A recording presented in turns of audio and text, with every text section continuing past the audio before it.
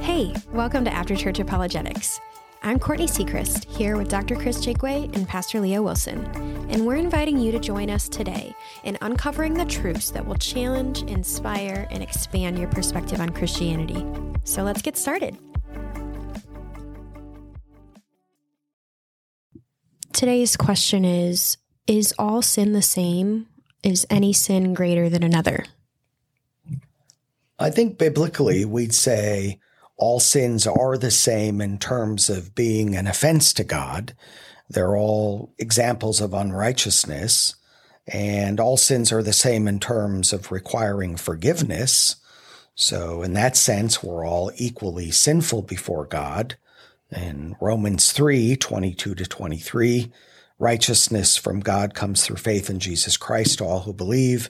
There is no difference, for all have sinned and fall short of the glory of God. So all sins are the same in the sense that any individual sin means you won't go to heaven, regardless of how big or little that sin may seem to us, because God's nature is perfect holiness. That's why we need a Savior. So Paul continues in verse 24 on how all believers have their sins forgiven through the redemption that came by Jesus Christ on the cross. God presented him as a sacrifice of atonement through faith in his blood. So in that sense, all sins are the same, but sins can be greater or lesser than others in terms of their consequences. Hating a person is obviously sin, but has different consequences and penalties than murdering that person. So in that sense, clearly some sins are worse than others. Jesus says in Matthew 5:28, a lot of people know this passage, anyone who looks at a woman lustfully has already committed adultery with her in his heart. Both are sins, but the physical act of adultery has greater consequences and it impacts more people. Yeah, there's a couple of examples where Scripture shows that although all sin needs to be atoned for, it does matter. Like the sin does have an impact in maybe like level or category. For example, in Numbers 15:22-31, it dictates like the difference of, hey, there's intentional sins and here's how you atone for those. Like, here's the sacrifice you need to make for that. I won't go through and read the whole thing. But then when you get to verse 27, it says, hey, if one person sins unintentionally, then here's how this is handled. So already God is setting up this idea of like, hey, if it's an accidental thing, that's one way. It's still a sin, still a problem, but there's a different way of addressing it. Also in the New Testament, John 19:11, Jesus is talking to an authority over him and he says, you would have no power over me if it were not given to you from above. Therefore, the one who handed me over to you is guilty of a greater sin. Christ himself is implying there that, hey, there's this idea of you can do something and it's a higher level of sin than something else.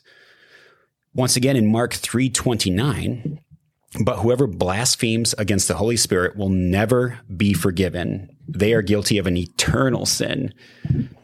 In 1 John 5:16, John mentions something else of like this idea of an eternal sin. He says, there is a sin that leads to death. He says, I'm not talking about that, nor am I saying that you should pray about that. But this category of like, wait, is there an unforgivable sin?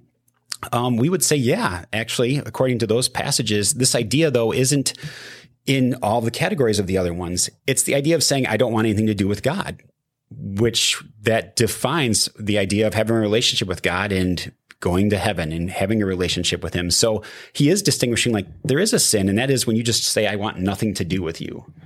Right. The rejection of Christ isn't something that can be forgiven. Right. This is also, I think, in talking about sin, a good opportunity to mention something else that seems to confuse many Christians.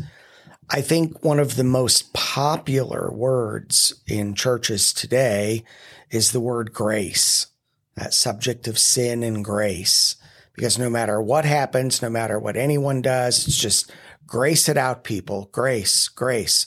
Yeah, but he did grace. Yeah, but what about grace? I mean, you hear this all the time, right?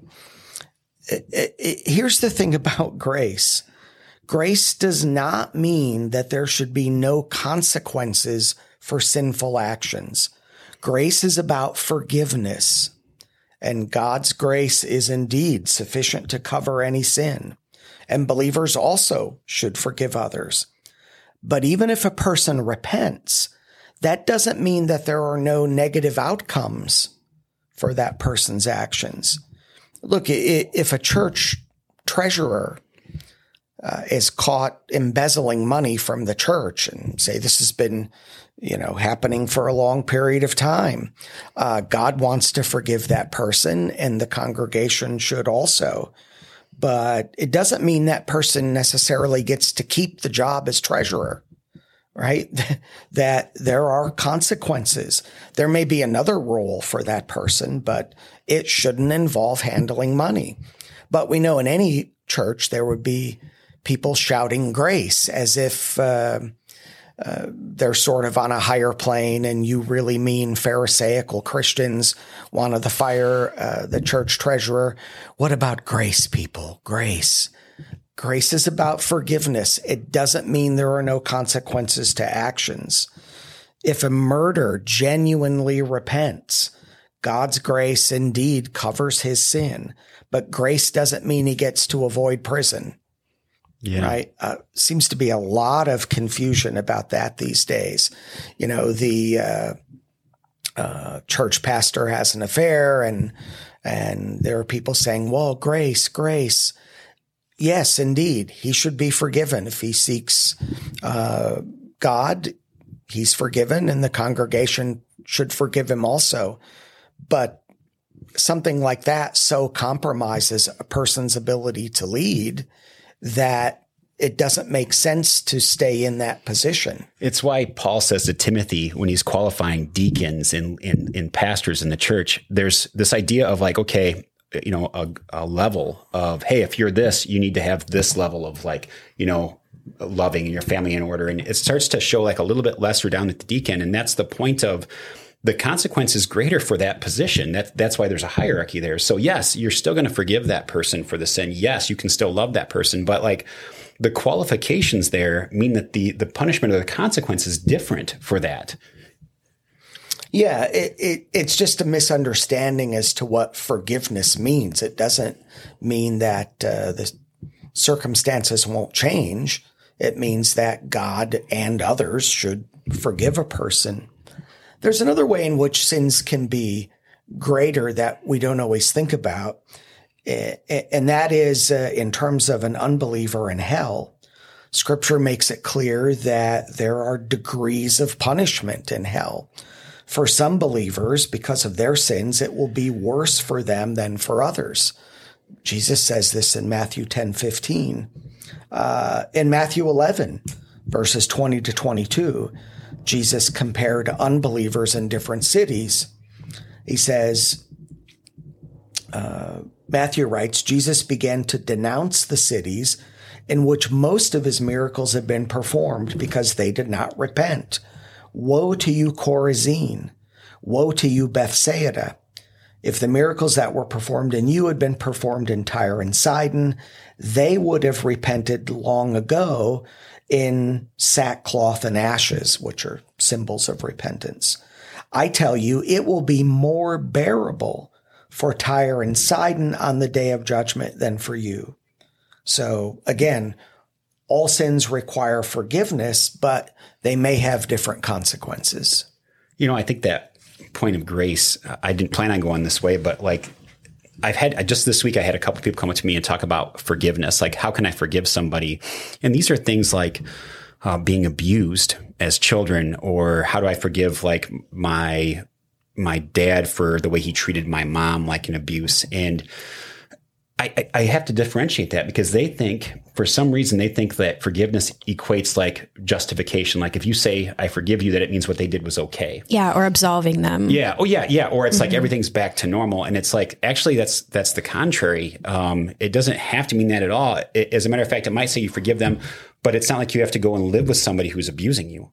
Like it doesn't mean like, I'm just going to pretend like it's okay. It could sever that relationship forever. And you can still forgive them. And people are like, that doesn't seem like forgiveness. I'm like, I think you have the wrong understanding of what forgiveness is then.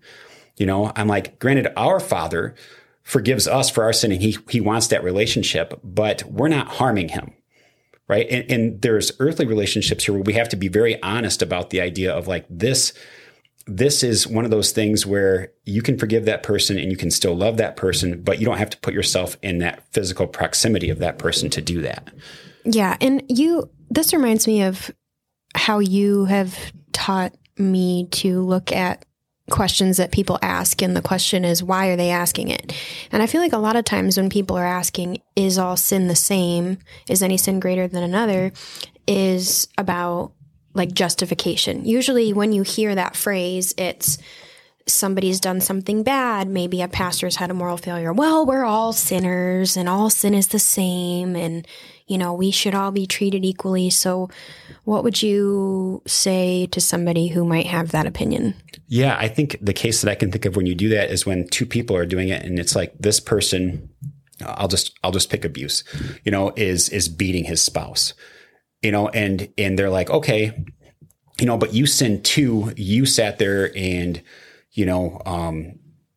told a lie, on something. And it's like, so we're even. Yeah. Okay, look, those are different. Yes, both need to be atoned for, but like the consequences on our earth are a lot different there. And you don't get just to equate that and say, well, it's one for one. It's like, no, there's a big difference there, Yeah, I think it's also one of these phrases that people assume is somewhere in the Bible somewhere. I think that kind of talked about that in our ethics book that we read, like all sin is the same. People think that that's written somewhere in scripture. Yeah, I would love to hear Chris one time. Maybe we should do a podcast on this, like of all these things that everybody's like, the Bible says, and it's like, actually, that is not in the Bible. God helps those who help themselves. Yes, there's one. That could be a whole list of things. Yeah.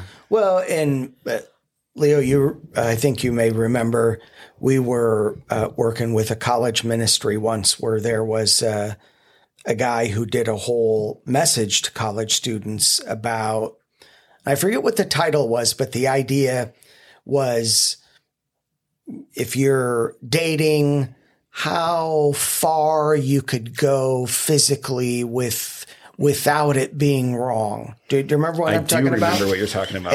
And I remember talking to this guy later saying, basically you're saying, I want to get as close to sin as I possibly can with not actually doing it.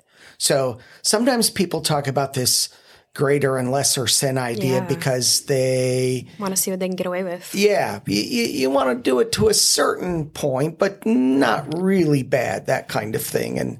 And I just said, obviously we're asking the wrong question here if that's the motivation. There's also the view that because there's grace, we can just do whatever we want. We can just go on and it's okay because there's grace for you. So. Oh, I remember being in a small group Bible study where it was high school students, and one of them specifically said, and he was just very honest. He's like, I committed that sin. And I said to myself in my head, I'm like, I know God will forgive me for it. Like before I do it, like premeditated, like I'm going to do this, but I know God will forgive me for it. And I was like, hey man, thank you for being so honest, but think about what you're saying there. I'm like, that is, I think what Bonhoeffer calls cheap grace, like you're not seeing that the right way. Or like when Paul says in Romans 6, do we keep on sinning? Oh, right. So that grace can abound. Right. By no means. Right. Yeah. So we don't want to take advantage of that, and dismiss it. So. Thanks for hanging out with us on After Church Apologetics today. To submit a question for a future episode of our show, you can email us at podcast@bcfriends.org. Remember, the pursuit of truth is ongoing, so we'd like to encourage you to continue seeking and engaging with the topics that we've discussed for yourselves. And as we conclude this episode, we want to remind you that respectful dialogue can bridge gaps and build connections. We'll see you next time.